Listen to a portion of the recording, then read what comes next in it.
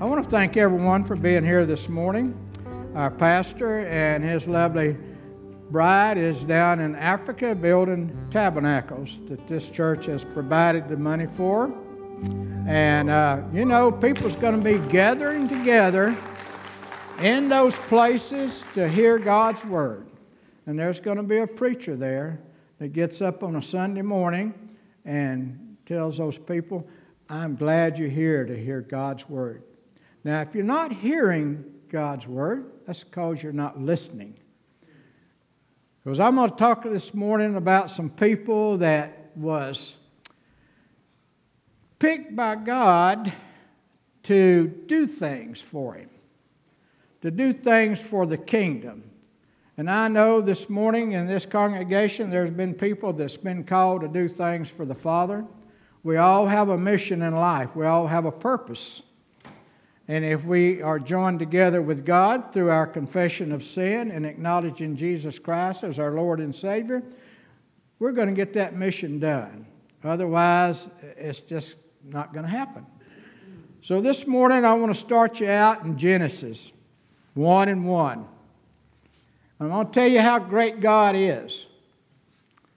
He created. How? He spoke the words. He just said, in the beginning, God. In the beginning, God created. There was nothing. It says in His Word, the earth was formless and empty. Have you ever stood in your living room and spoke words and said, boy, it's empty in here? Did you see anything happen from your words, the words you spoke? You said, I'm going to vacuum. Well, that vacuum cleaner doesn't start running just because you said, I'm going to vacuum. You got to turn it on, plug it up. Well, when God spoke, there was life. There was light. And He started creating. In 6 days, He created. And the Spirit of God, that's the Spirit that we have today in our being, was the Spirit when God started creating. And on the 6th day, He created what we know as man, male and female. He created. He was an awesome God. Genesis 1:26 says, He says, let us. Who is us in the Godhead? The Trinity. The Son, there's Jesus, right? He came. He paid the price on Calvary, the supreme sacrifice. And if He had just went to the tomb and stayed longer than 3 days or a week, what would we be missing in our life today? Grace. Right? So the Spirit of God, that's two. And then He's going to talk about the King of Kings. That's Jesus. But in the garden, God made a garden. Isn't He great? He made a place. If you have a garden at your home, you go out there for a little solitude, a little personal time, that secret place you can go and drink your cup of coffee and look around what you planted, the roses and all the different flowers is looking beautiful. Well, God planted a garden. God created. God said, let us make. And God planted. He does a lot of things, doesn't He? Then the Lord says, God calls man to fall asleep. Man, here comes our blessing. Right here in Genesis 2:22. Said man fell asleep. He put him to sleep, gave him a sleeping pill. Then He reached in and took a rib. I guess that's why guys like ribs, because God took one of ours and He made our lovely spouse, our lovely wife. Says, yep, He took it from his rib, He took it out and brought her to man, and He says, I'm going to call you a woman, my woman. There just happened to be no other women around, so He didn't have much of a choice, right? It's my woman. But God is awesome God. He just, I'm going to put on my glasses here and see. When man was kind of alone. It's like men that their wives off at a conference or off with their girlfriends or maybe taking a little personal time. It kind of gets lonesome around that old house, doesn't it? Well, I'm sure old Adam, he named all the animals and named all the plants in the garden, and he was a good gardener. And the Lord finally says, well, he needs somebody for him to be bossed around by, you know. But, I'll tell you what, guys wouldn't give it up, would you, for no amount of money. But you got to realize that Adam had to listen to what God said. Right? Listening to God, hearing God. When God speaks, He expects some type of reaction from you. If you are a child of God, He has claimed you through His Son, Jesus Christ. He wants you to listen, right? Do you enjoy your children listening to you without getting the stick out or the belt or the time out? Well, the Lord's the same way. And He kind of tells people in the Old Testament, since the Holy Spirit hadn't come upon man except when God brought it upon him, says Noah did all the Lord commanded him to do. Genesis 7 and 5. Can you imagine when God told Noah to build something that would float? It has never rained. He told him about the flood. What's a flood? We know what a flood is, right? We see a lot of different parts of our country having floods. Houston, Texas had one a while back. They had floods down in Florida. They've had floods in Oklahoma. Lightning Creek used to be real bad about flooding. So we knew what they were, but Noah didn't know. He says, and Noah, I want you to build this thing that floats. And I tell you what, if I'd been Noah, I'd say, well, Lord, first of all, I don't know what it is. I don't know what it looks like. How big do you want it? Well, the architect of Noah's boat was God Himself.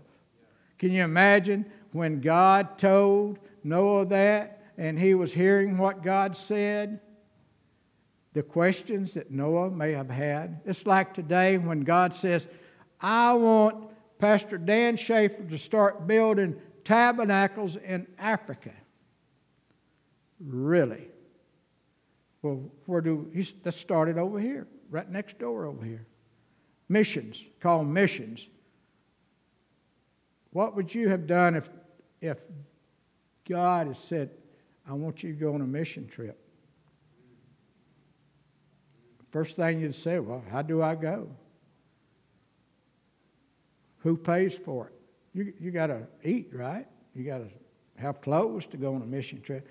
A lot of questions. Maybe that's why people don't like to listen to God sometimes. You know, when you're hearing God's word, it should perk you up. Not say, well, let me go get my earplugs. I don't want to hear this because I know He's going to be asking me to do something that may be impossible. So Noah said, okay, what does it look like? Oh, there's a picture of it. That's built to scale. Believe it or not, I've always thought of it as just another boat, you know. But it happens to be, by our measurements, 450 feet long, 75 feet wide, 45 feet high.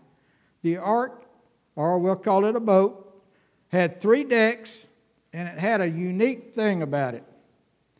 One door. One door. No lifeboats. Nothing to steer it with. No motor. No sails. But when he got through, that's what it looked like. And see where the door's at. You would say, well, that's the end of the ship, or is that the end of the ship? or the ark. That's what the animals went up, 2 by 2, 7 by 7. And the Lord closed the door. Well, it was probably a pretty good-sized door when you got elephants and giraffes. You know how tall they are. Going into that, and then the Lord says, your family, they go in last. They gather everything together. That's where they're going to live for a long time, is on what God built. So you can imagine, go back and imagine you're Noah, and you're sitting out there under a tree, and Noah was a righteous man. He was a man that God picked out because he was true and righteous. He hadn't even had the Bible written yet. So what prompted him to be righteous? You know, we have God's Word from Genesis to Revelations, and we have a trouble doing right things, do we not? So God picked out people that was dedicated to God before they really knew who God was. But Noah did not hesitate to do what Noah did, all that the Lord commanded him.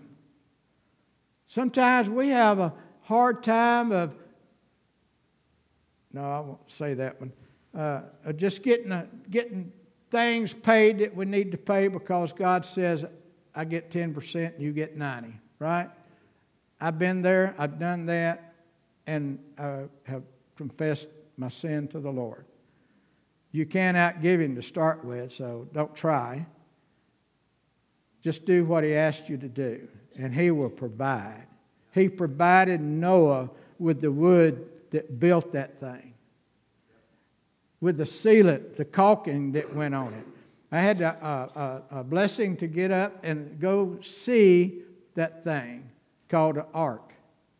And I stood in amazement knowing that ark was built by Noah and his boys, because the world was in a bad shape at that time. God said it was wicked. What He had made was wickedness. Wicked. So Noah and his family built what would be known typically as Jesus coming and giving His life for us. He gave what God told Him to do as a way of showing that that Jesus Christ is the door. And He is the only door to eternal life in heaven. So we got to listen. We got to be hearing what God said. If we don't, we can miss the boat. Because when Jesus shut the door, the rain that they didn't know anything about came, and it rained, and it kept getting a little higher, and pretty soon it was over the heads of a giraffe. And they drowned, and God cleaned the earth with that water. It's like when you get baptized, you're making a symbolic gesture to God. Says, I am being baptized to show that I have demonstrated to my friends and my brothers and sisters in God that I am clean and accepting Jesus Christ as your Lord and Savior. Cleansed by water and cleansed by the blood of Jesus on the cross. That's our entrance into eternal life with God. He's awesome God. He's just awesome. And then there was a guy that wandered around on a mountain for a while, about 40 years. And his name was Moses. Everybody knows the story of Moses. Now, Moses was a man that him and the Lord had a lot to talk about after he acknowledged that burning bush was God. Now, God comes in many forms, and He talks to us in many different ways. You know, and when He's going to the extremes, and I think burning a bush that wasn't burning to start with was extreme because Moses had to go over there and check it out. He says, why is that bush not consumed by fire? Well, God's fire doesn't consume nothing but sin. It don't consume anything else. That's why the Holy Spirit, when it came, He came with fire. And it lit upon the upper room, the 120 or however many was in there. And it settled on them. And it was the Holy Spirit.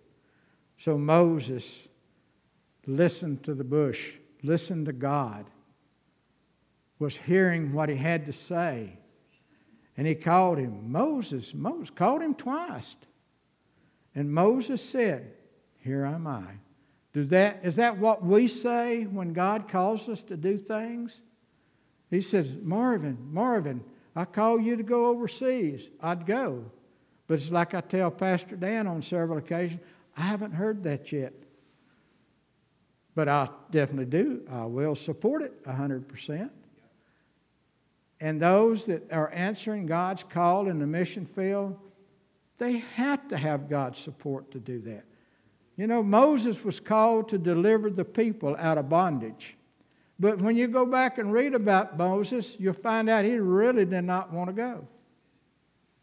He used one excuse after the other. I can't speak, I can't do this, I can't do that. You know, and to the point the Lord got angry with him. He said, well, who did I tell him sent me? What did God say? Tell him, I am who I am. Now, if somebody come into the house and said, tell him who sent you? And you said, I am who I am. You said, well, that's great, but who sent you down here to see me? Right? So, you know, when we listen to God and hearing what God says, we can respond to it based on what He says to us. You know, Moses could have accepted that challenge, but he chose not to until the argument was over. And when he said he couldn't speak very well, the Lord said, hey, I've already took care of that. Aaron's on the way. So that already tells me right there that God knows what we're thinking. You know, we're sitting on the pew and the pastor says, well, we need to raise $10,000 to put windows in the tabernacles we built overseas, over in Africa. And you're sitting there, I haven't heard that one. The Lord didn't tell me that. Of course not, because you're talking when He's talking to you. You know, well, give $1. $1 will go a long ways when the Lord gets His hands on it. It does. We had a little testimony about hamburgers going a long way in Sunday school this morning. She was beginning to wonder if it was going to make it and feed them. Well, it did, and she had some left over. About like feeding the 5,000, right? 5,000 men, women, and children. It could have been 10,000 people. A couple of fish and some bread, and the Lord said, bless it, Father, bless it. And they started feeding, and at one time they had 12 baskets of it left over. You know, I like fish, so I could have had one basket by myself, you know, if you fix it like blackened catfish or something like that. But that's me. I could have stayed there with Jesus and went to the next crowd. Maybe I'd do it again. Well, Moses was a man that finally decided to honor God's word, and I'm sure after the conversation him and Moses had, I know I would have went out there, a stick or no stick in my hand, and led them out of bondage. And David, I love David. The Lord said a man after His own heart, after God's heart. He sinned, and the Lord forgave him because he could hear David. Nathan told him, you know, you're the one. When God is speaking to you about your destination, you have sin in your life. The scriptures that says we're all sinners saved by grace. Pay attention, please, when you're hearing Him say, today is the day that you need to change your life. David did something that is very key to living a life for God. David, before he became king, honored the king that was out to kill him, to end his life. And I believe that God honored David the same way after David confessed his sin and he lost his firstborn. David had written Psalms, and he wrote this one here. Psalms 2, 6, and 7. Now this is David writing about God and his Son. He says, I have installed my king over Zion. Zion being Jerusalem. I have installed him. This is going on many eons, thousands of years before Jesus come. He's telling David, David, Jesus is coming. He's coming through your bloodline. A man that started out by having a man killed so he could have his wife. And God says, my son Jesus is coming through your bloodline. Wow. Isn't he a forgiving God? He's an awesome God. He's there. He's just waiting for you to say, Lord, today is the day I changed my life. I know it was for me. I played church a long time. I mean, I could go to church with the best of them. I could go Sunday morning, Sunday night, Wednesday night, any other night that the pastor said something was going on. I could go. But one night, Brother Shambach was at Crossroads, and what he's saying about God and Jesus, the Son, really got to me. And he says to me, he says, enough is enough. Either serve me or get out of my house. Now that's a conversation I hope never to have again. But he was tired of my make-believe. He was tired that I would say something that was not true. And he says, either, like we like to say, put up or shut up. Get out of my house. You're in the house of prayer. You're in the house where the Holy Spirit tugs on people's heart to find a place of forgiveness. I found a place. I went down and found me a corner of that circular altar that was built over there. Found me a corner over there, and I and God had a conversation that changed my life. He's awesome, folks. God is awesome. Matthew 1 and 18 talks about the birth of our Savior, Jesus Christ. And everybody has heard it, seen performances of birth of Christ. I think a lot of people just take it for granted, but I like to think of his mother, Mary. Mary had an encounter with the Holy Spirit. An encounter that changed the world. Because the Lord God had laid out a plan for a tabernacle, altar, to accept burnt offerings. And that's the way things was going. And I think they had a board meeting up there one day, God and Jesus and the Holy Spirit, and said, Father, do you remember what you said in the garden when Adam and Eve left, and you made a statement about what would happen on Calvary? That old Satan would bruise only the heels of Jesus Christ, our Savior. And that was because of the cross. Oh, Satan, I think, stood out there and watched him, the child of Mary, on that cross, nails in his hands and his feet and blood dripping down on the ground, on the earth that God created.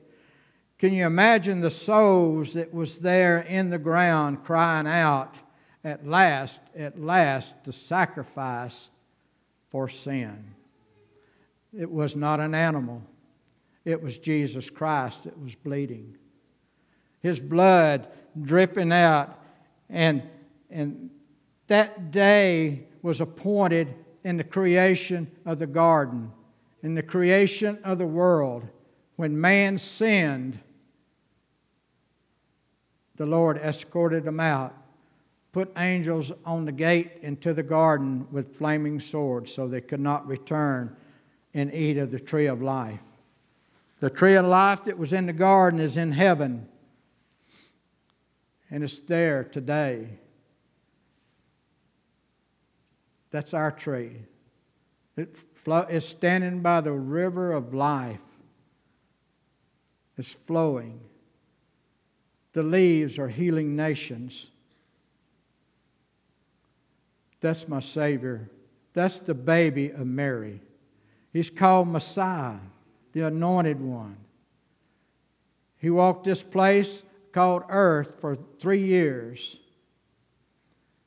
And he carried a cross up the straight street to Calvary.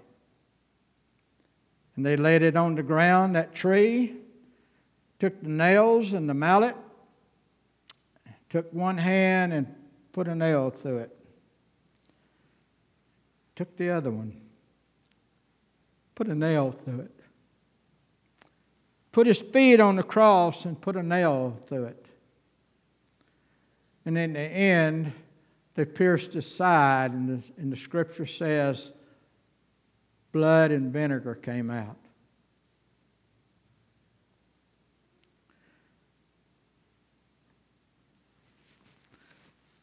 That is a sacrifice he can never give again.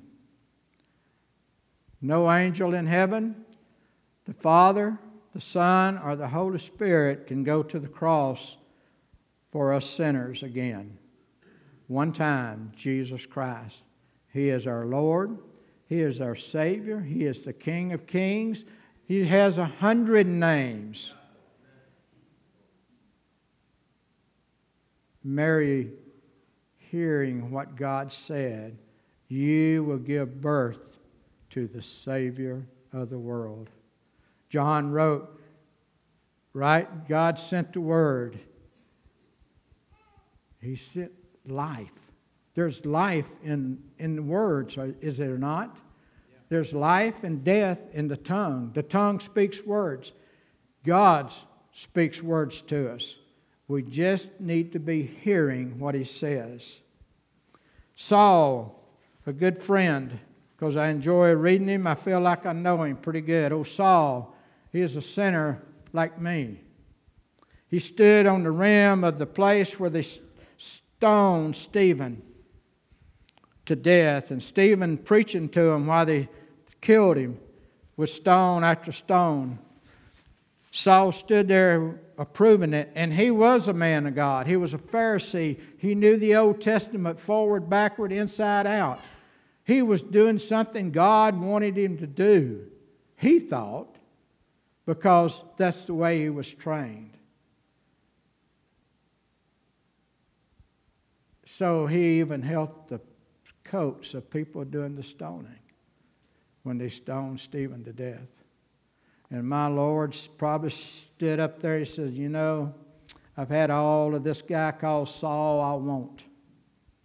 He's going to head over to Damascus, and he's going to have in his hand something that the priest in the synagogue gave him to take people that was followers of Jesus Christ, maybe the parts of the 5,000 he fed, or the people that was healed by mud in their eyes or blindness, or by the little lady just reached through the crowd and touched the hem of her garment.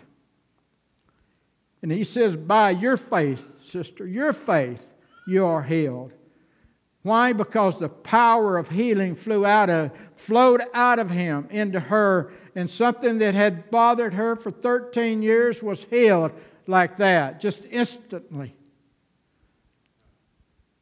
And I think Jesus said, Saul, You've heard my church long enough. That church was called the Way being Jesus Christ and His way. There's no other way to heaven except through Jesus Christ, our Lord and Savior.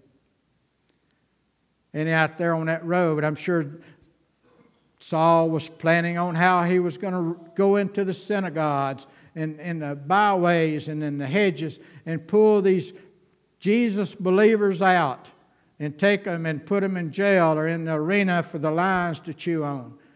He had a plan, and it was interrupted.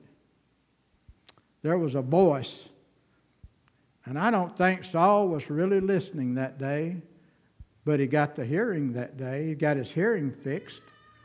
He said, "Saul, Saul, why are you persecuting me? Saul, what have I done to you, you know? Why you want to be this way?" Because what was Saul's answer to him? He says, "Who are you, Lord?" He knew it had to be a heavenly being because he was a Pharisee. He knew all about God, everything there was to know about Him. He said, "Well, who are you, Lord?" And he said, "I'm Jesus. I am the Christ. I am He who come to save the world. I am in the bloodline of David." You've read about David, Saul, in the Old Testament, right? You knew who David was. Saul, I am He. I am the man. My life on the cross was the sacrifice. My resurrection was the salvation of that sacrifice. The tomb is empty. He walks amongst them. Over 500, maybe more people saw Him. But one of them wasn't Saul, I don't think. Now he said, "Now get up and go into the city, and you will be told what you must do." When you get up off your knees after your conversation with Jesus Christ, and He says, "Now listen, this is what I want you to do." Hearing God is what changes your life. It's not your mama, your sister, or your brother, or your daddy. No cousins. It's Jesus Christ that makes a difference. He's the one that changes who you are, inside and outside. Now, your neighbor might think the outside hadn't been cleaned up yet just by looking at you, but he will notice over a period of time, like Saul, Saul couldn't see anything from the time he saw Jesus to the time he got to Damascus, because Jesus said, "You're going to be blind." And what is He? He's a healer of the blind. He said there's a guy that's going to come pray for you, and you're going to be baptized in the Holy Spirit. And Saul was probably saying, "I'll do anything to get my eyes back. I understand that. I'm trying to get mine back." But then he found out what the mission was. And aren't we glad that God gave someone the mission to bring the ministry of Jesus Christ to us? Started with the 4 Gospels. Tells all about who Jesus is. Each writer tells something different that makes Him whole, makes Him the real thing. He walks, He talks, He listens to Him. He actually breaks some of the old covenant laws, the Old Testament laws. He healed a man of sickness on a Sabbath day. And Sabbath was supposed to be sacred and holy and all of this, right? And His disciples pulled corn out of a corn patch on a Sunday. They walked a lot of distance on a Sunday. I remember growing up, there was government at that time tried to make Sunday what they call a blue day or something like that. No selling, no buying or anything. Well, it didn't last long because people learned they could make money. And it became the ruler. But God from Genesis 1 and 1 through Revelation, which is a revelation of Jesus Christ our Savior. It's John writing Revelation. It's God telling John what to write. So John has to be hearing what God says. This is what's going to happen. I came, I preached, I did disciples, I made apostles, I set up the church. We are the church, are we not? This is a building that we meet in, but we, the body, is the church. And our leader is Jesus Christ. He uses a shepherd. That's what Jesus said. You hear the shepherd. John 10, talking about the shepherd. What the shepherd does. That's up to our pastor. He's the shepherd. He leads us. He directs us through what God tells him by him hearing from God. I tell you, when you start working on a sermon, it don't come easy. You know, he expects you to work for it. It's your blessing. You know, it's a blessing for me to talk to you guys on a Sunday morning. I enjoy it. You know, I know people that talk more than I do, but, you know, that's fine. That's okay. I got ears, I listen. They're better than my eyes seeing right now. I'm going to get better at that, though. But, you know, the Lord God is, to me, after that encounter with Him, when He really just said either get with it or get out of it, was a wake-up call. Because I tell you, matter of fact, I had become an elder over there for Pastor Dan, and after that, and I enjoyed hearing the man preach, and because I know after that encounter with the Lord that night over there in that corner of that pew, or that altar that's over there, I would not do anything against my Lord, I don't think. I think my days are numbered. I think my number would come up. I think my life right now is God's one. Anybody else is going to be number two. Pat said that one time. She says, when we got married, Marvin said, God is one and I'm number two. Said that dog come along and I moved to number three. You know, but you know, if God's not first, then what's wrong with your life? If you're hoping to get out of this world into eternity, because eternity, as I understand this morning from my Sunday school class that I get to go to on Sunday morning, is eternal life starts with Christ when you are saved. Either that or that little thing that crawls around and eats dust called serpent, the old Satan. Guess what? He's holding his door open for you. I mean, if you've been around for very long, and I tell people I do this sometimes, is I'll take the last church directory I got over at the Crossroads, and I'll sit down and start going through it. People, it scares me because sometimes I think I'm the only one left out of that bunch. And if their number was up, mine must be pretty close to being up. Because a lot of my friends in Christ are now with Christ. And that makes me jealous. You know, it does. Because I know He's waiting for me. He said He was. With open arms. You can't, that's awesome. To be that close to God and not be with Him. Like Enoch. You go back and study Enoch. He was a man that lived 365 years. 65 of them, he raised a family and had a family, and then 300 years he walked with God and raised. And then one day it just says, and he wasn't anymore. He didn't even go by the way of the grave. He was with God. You know, Abraham was not afforded that. Moses wasn't. He didn't even get to cross the Jordan River because of overreaction to what God said for him to do. He said, hit that rock once for water, and him being all upset by that million people out in the desert with him, he whacked it twice and cost him a boat ticket across the Jordan. The angels got to bury him. He was buried by angels. So, you know, that's important. to understand what God has for your life. What He did with Moses or Noah or Saul, who later became Paul, and he wrote most of the New Testament. He still has a place in His ministry, His kingdom, that He's still working on, because we're part of that kingdom.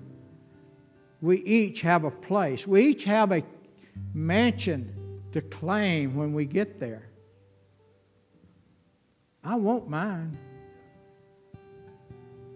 And I don't want antique furniture in it or anything like that. I just want me in it.